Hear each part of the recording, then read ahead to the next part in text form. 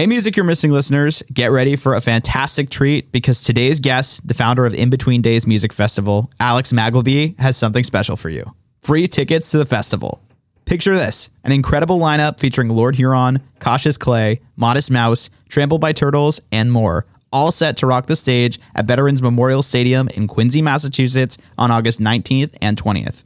Now, here's your chance to score a pair of tickets. The first 5 people to DM us on Instagram at Music You're Missing with the code word MYM at IBD will win these awesome passes to the show. Again, that's MYM at IBD. So don't wait. Grab your phone and DM us now for a chance to be a part of the best weekend of the summer.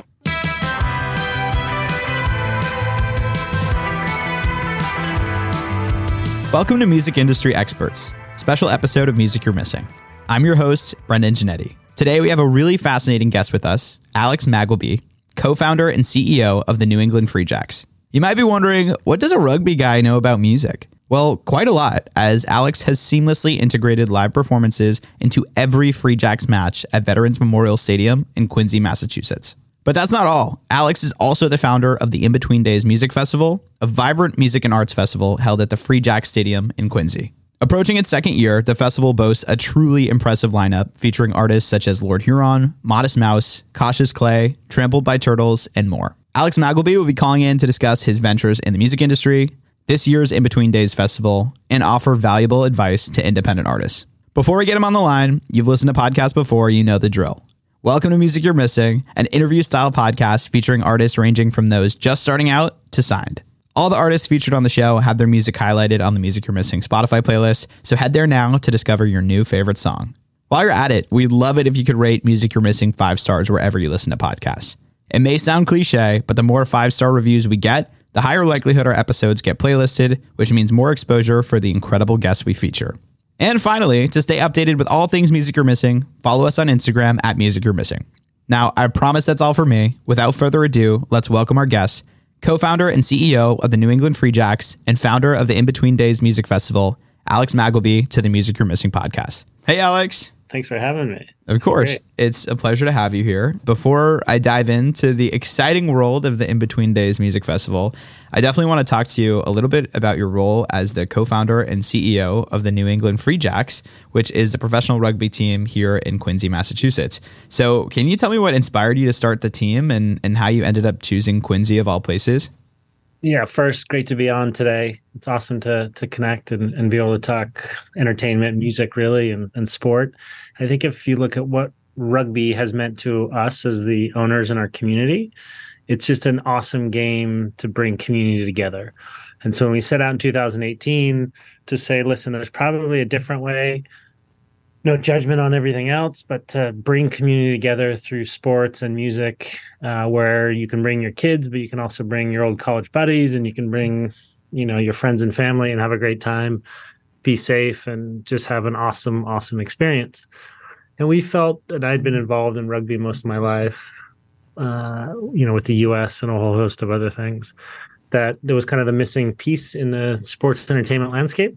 There's a great history of amateur rugby in New England, but the professional game really hasn't existed in the United States. And a lot of people haven't been exposed to it. When they do, they're like, wow, that's a visceral game. You can really get into it emotionally. And so in 2018, we set out to create the Free Jacks and be a part of growing the game in the United States. But the primary reasoning behind that is just to bring community together. And we thought that was a great vehicle to do so. Definitely. So did you have your work cut out for you when you started, or was there already a rugby following here in Quincy? Yeah. So great question. So it's one of the, great global games. It is the global contact game. And most people's experience with rugby in the United States has either been they saw it on a college campus and it was more like a fraternity, or they were traveling abroad and they saw it, or they saw the All Blacks do the haka. And that's kind of their experience of rugby. The reality is rugby itself as a game is something that has existed in the United States forever. It just really hasn't had that scholastic model. And that's changed over the last 10 years, where you can learn the game as a kid, you can play in high school, and you can get into college because you're good at that and you're a good student, right? And then now you can play in the Olympics, which is very cool. And you can get professional contracts, which is also very cool. And so, yeah, the hard part is the audience. The game itself, once people get in front of it, is really compelling. And that's the rules are the same for women as they are for men. Everybody gets to run with the ball. Everybody gets to be a decision maker. Everybody has to tackle. Everybody has to commit physically to the game, which is really cool. So it's a very democratizing game in and of itself.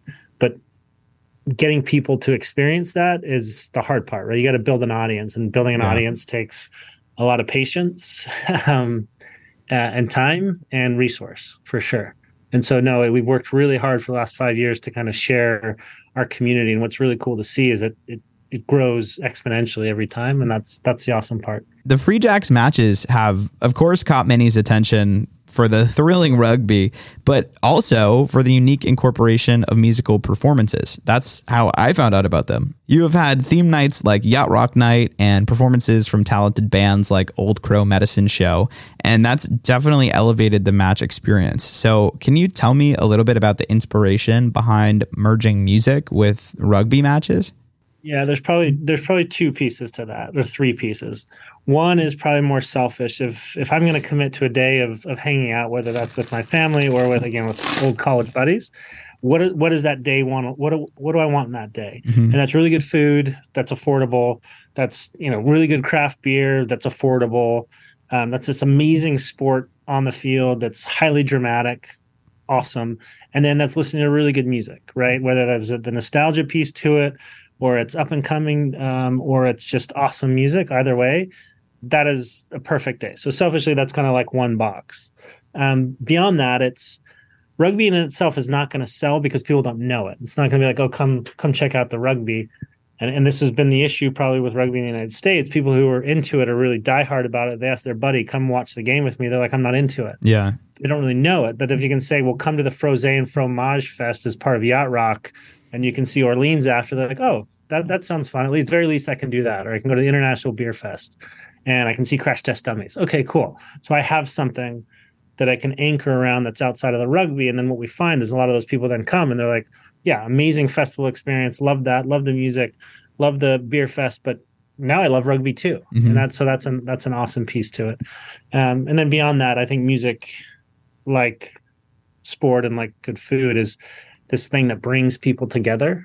And that's really magical. And so for us, if you go back to the core of why we're doing this in the first place, that's music is a key component to bringing community together. And this is the unconventional thing, correct? There aren't many other rugby teams that are doing this. No, yeah. I mean, you hear in sports, every once in a while people combine a band or something, and that's not a new endeavor. It's probably the combination between all three of those pieces. I'd say probably four as well, because we do a lot of community events leading up to during the day that there's kids rugby or some other sport being played, or marching bands, showcases.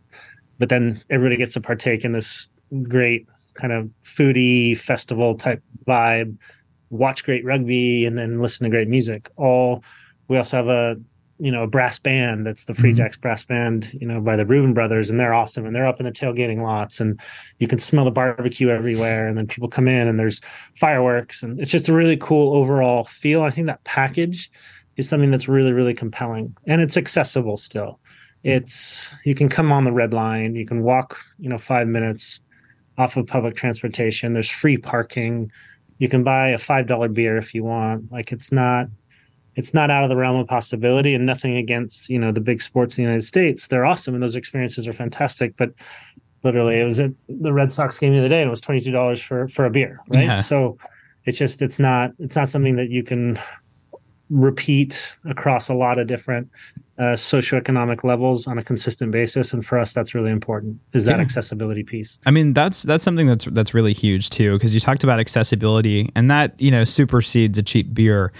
It truly is accessible from a public transportation standpoint. And the free parking is really huge, because those are little costs to some, but huge costs that actually prohibit people from actually making the game because they can't even afford to get there. So that's really cool that you're doing it that way. Thanks. Yeah, I mean, we definitely, it's magic, actually. I think that's it's really cool to see people experience it for the first time, and then the game ends. They're walking out on the field where they just saw basically these gladiators playing, and now they're shaking hands with them, and they're that's a huge part of the accessibility. I mean, they're just good people, and they're hanging out with the opposition and they have a meal together. That's a very rugby tradition, break bread together after the match. And then they're listening to great music and kids are running around kicking the ball, and parents are dancing with their, it's just really cool. That's awesome. So I would love to pivot a bit and talk about In Between Days Music Festival. It was such a memorable time, and I was there personally, and it featured performances from some of my favorites like Hippocampus and Manchester Orchestra, among others. Before I dive into the actual festival and its very curated vibe, I'm curious to know what led you to launch the initial In Between Days. Yeah. So for us, if it's really about community, right? And rugby is only giving us 8 to 9 days like that of the year, right? What else can we do throughout the year to continue that thread where we bring people together to have a better experience than they otherwise would have, because they're all together and they're celebrating something awesome?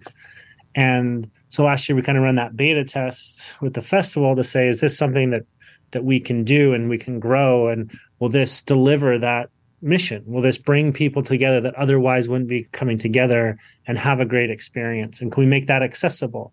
And so that was the impetus for In Between Days, and perhaps other things like that in the future, is how do we continue to do that with more people, right? And so we, at that venue, Veterans Memorial Stadium, is amazing, built in WPA, Depression era, 1937, but it's gorgeous old history and heritage, and then has been, rebuilt and redone over the last few years. So you've got kind of all the modern amenities in this really cool area surrounded by Marymount Park, which is just gorgeous, and you're close to the water as well. And so trying to figure out how to then utilize that space to the best of its ability. And so we're kind of looking at that, and then that kind of put us into that August window, and then it just went from there. I know it has kind of an interesting backstory, the origin of the festival's name. Yeah. So whenever you're sitting down to create a brand, I think our team does a really good job of brand creation. And you look at the different festivals and the different things, like right now we're noodling on one for next one of the Free Jacks festivals that would be around kind of metal and malls and be really cool, and get like a winger there or something. But anyway, it's really fun to kind of be in that creative space with our team because they're brilliant. And as we were kind of thinking about, okay, what is our vibe going to be, and who's this going to work for, and how is it really going to bring people together? And you look at that August window, you haven't quite started school yet, or your kids aren't back at school, or you're not back at university, but you may have been done with your summer job, or you're back from camp, or you're back from traveling, and you're kind of in this, like, that peak before that middle space before the sun sets, but it's still warm, but fall hasn't started. Yeah. Kind of like you haven't got into it. So it's kind of that whole vibe. And then, so how do we describe that? And really that's In Between Days, it's like this moment that's not quite full-blown peak summer at the beach or the lake, and not quite, into the fall and getting ready for the craziness of the work year and all those kind of things. So it's kind of like to capture that feeling, whether you're seeing good friends for the first time all summer, before school starts, or you're coming back and you're getting ready for kind of everything to happen. So that was kind of the feeling. And then as we're going down that route, obviously it's a great song by The Cure, and The Cure for a lot of our team are amazing. And so kind of fit into what we were trying to accomplish. That's really such an interesting idea to dive into. But before we started recording, I was telling my producer, I just got back from Cape Cod, and I was like, I'm just trying to live like the rest of the summer just a little bit less intensely. Like, I'm not ready to go to bed at 8 p.m. every single day, but maybe some days. And I think that's kind of where I am. I'm in between days myself right now. 100%. And it's kind of a play on words. We're an independent music festival, so it plays on that a little bit. The in between, we've got a lot of great local flavor to the brand. And that's really important to us, is that there's opportunities for some quality local bands that may otherwise haven't yet had that opportunity, and you combine them with these great kind of world class known bands, and it's kind of this in between staging as well. So it's like you get another opportunity to play on words there. Yeah, for sure. And I mentioned the overall branding and just the like very detailed curation of last year's festival. They were just spot on, and it really created like a unique experience. I had people, because we gave away tickets to the show, and I had people messaging me being like, oh, like the branding of this is cool. I'm like, when's the last time a consumer has like acknowledged the branding of something? And that's a very true story. If you're around in like the 70s, you connected that to the rainbow. What was the store, Calder or whatever?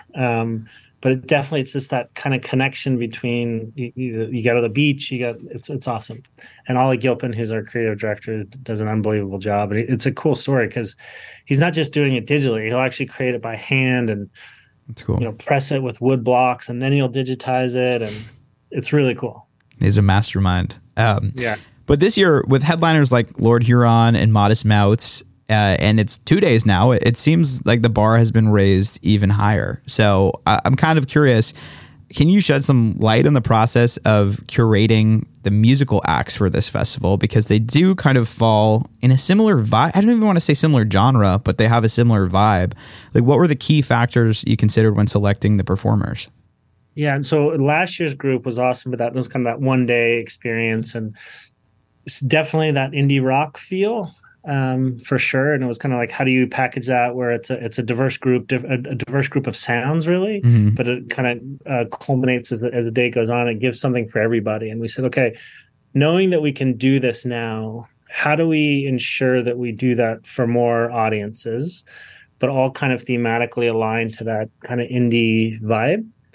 And, going back to what we talked about, that making sure we have a really heavy local presence, New England presence, but that we can kind of bring in all parts of kind of that, for lack of a better term, indie umbrella scene, and so that you see the juxtaposition there of like a Trampled by Turtles, kind of more indie folk. And again, I don't want to put them in that categorization, but some people are going to be super excited on day 2 to see Trampled, versus some people are going to want super excited to see Fantagram, which is kind of on the other side of the spectrum of the indie space, and both awesome, but in just different ways. And I think that's the process we go through.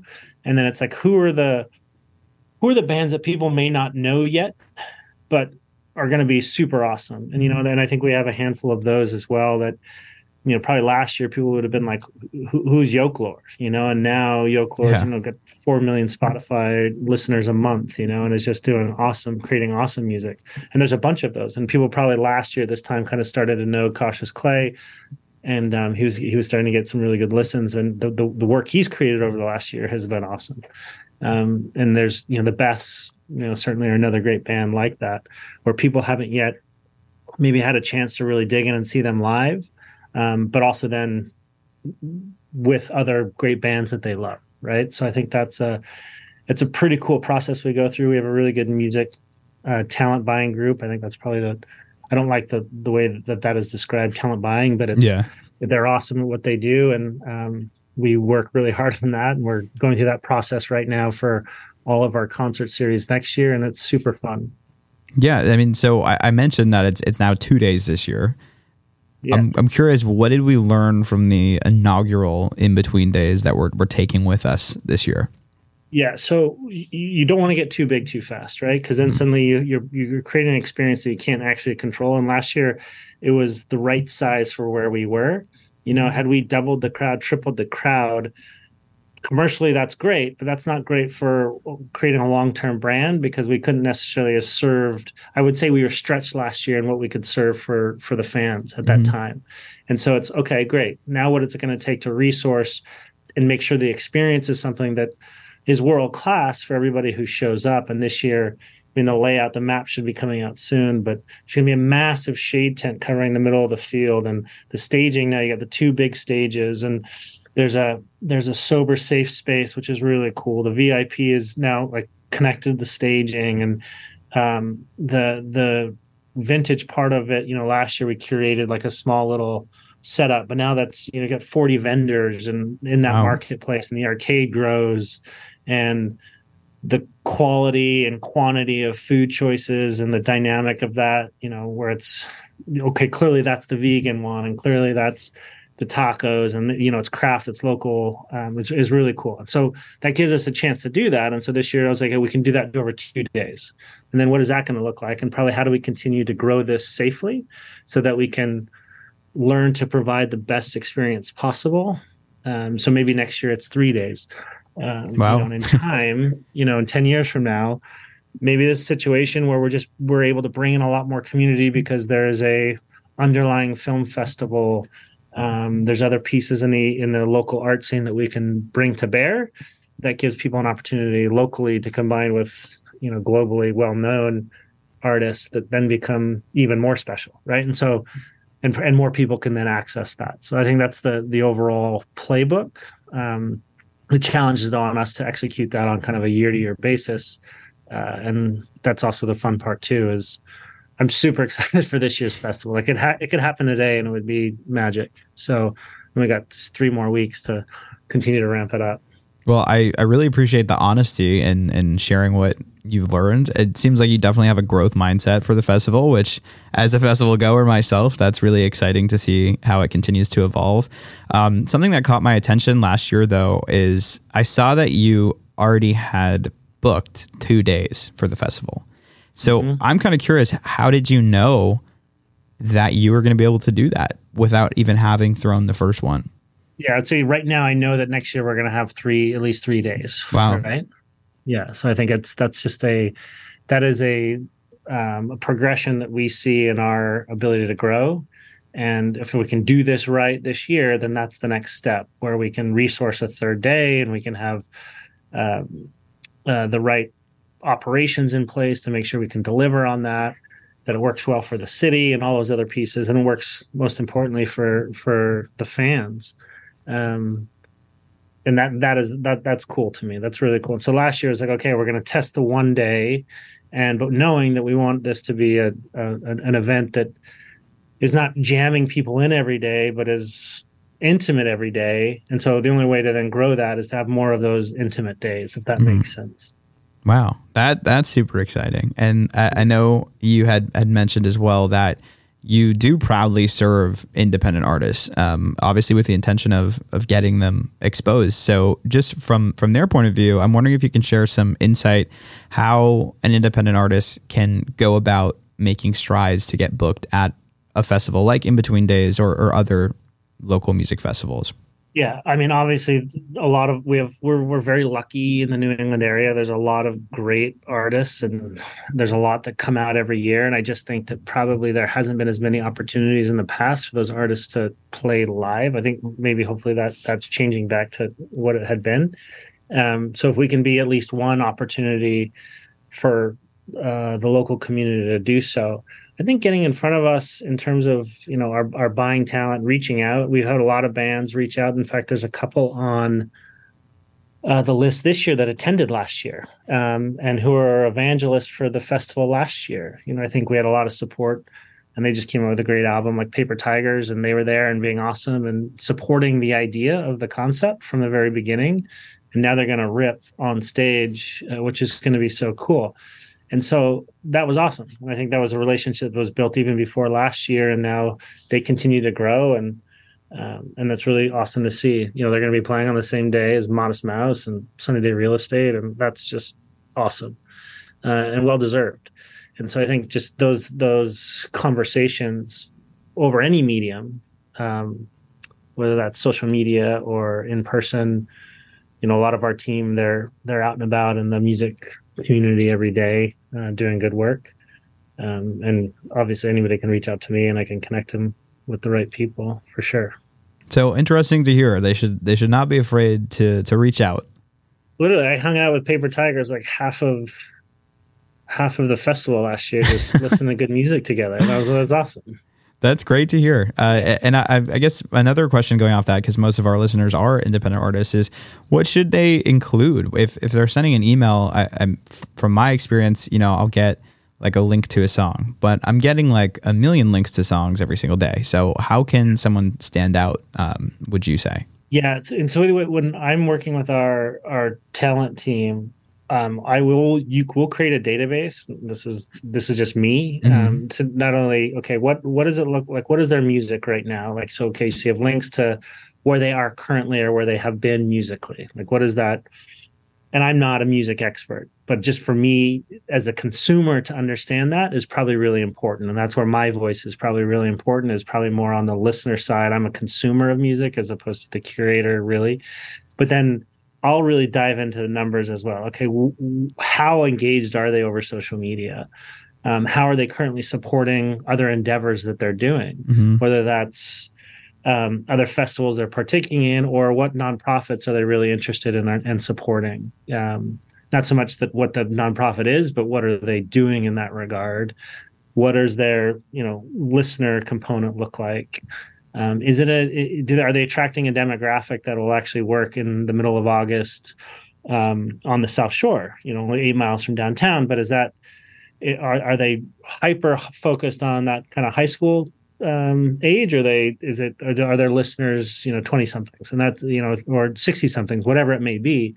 But it's just important to know that, and then you can say, okay, as we curate a festival, we're ensuring that we're getting a diverse set of demographics involved. That's super helpful. I think our listeners are definitely going to appreciate that. So something that caught my attention this year about In Between Days Music Festival is your decision to sell tickets at a flat rate with no associated fees. This is a super refreshing approach to ticketing. Can you elaborate on the reasoning behind the decision and how it aligns with the festival's overall vision? Yeah, I think our team just felt like it wasn't just fully transparent, right? Everybody's been through that experience, and I'm not going to throw anybody else under the bus here, but it's just you'll buy a ticket, to a music event, and then suddenly there's this massive fee on top of it that sometimes seems as much as the ticket itself was. And so it's just a matter of just saying, listen, this is what we're charging in totality. And yes, a lot of the times those ticket fees go on to a third party. We're still paying a third party to run the ticketing platform. They're just included in the overall package. And so it's what you see is what you get, right? And I guess that's going back to that accessibility option and just saying, this is it. This is not, we're not going to take you all the way down this process and at the very end, going to add another 20% on top of it. It's like, this is it, right? And so hopefully people recognize they appreciate that we're trying to be as transparent as we possibly can be, given the craziness of this business. Alex, this has been a wonderful conversation so far. I really appreciate all your insight. But before we conclude, I do like to wrap up every episode with this question. What are some goals that you have in the near future, both personally and professionally? Yeah, I think in many ways they're one and the same. And there's a lot of ways to be in this world. But when we decided in 2018 to say, this is what we're going to dedicate the rest of our life to, this is what we want to do, it's what I want to do. I want to bring community together where people are having a great and amazing time in live experiences. And capturing that digitally is great, but really that's just only to get people to have those experiences. And obviously rugby is a big component of that, just the value system and everything else it has. Music is a massive component of that, and that's what we're trying to do. So if you said in 5 years from now, what does that look like? We'll have exponentially given those opportunities to more and more people, and that makes me really happy and makes me want to tear up, because that's what this whole thing is, and that's what we've worked so hard for over the last 5 years now. So if you said 5 years from now, what does that look like? And that would be exponentially more opportunities like that, where we don't lose the feel of it as we get more and more of these things, or it becomes more scalable, that it's still very intimate and fun. Seems like we've got some very selfless endeavors going on. I really appreciate that. But it's the most selfish thing, because it's like, that's what I want to experience. Right? Yeah. You know what I mean? So it's like, that's the irony of it, is I want to be there with friends I haven't met yet and have that experience. So there is a massive selfish component to it as well. Well, Alex Magleby, I really appreciate your time. Brendan, thank you. Yeah, of course. Thank you much. I appreciate it. You all have a great weekend.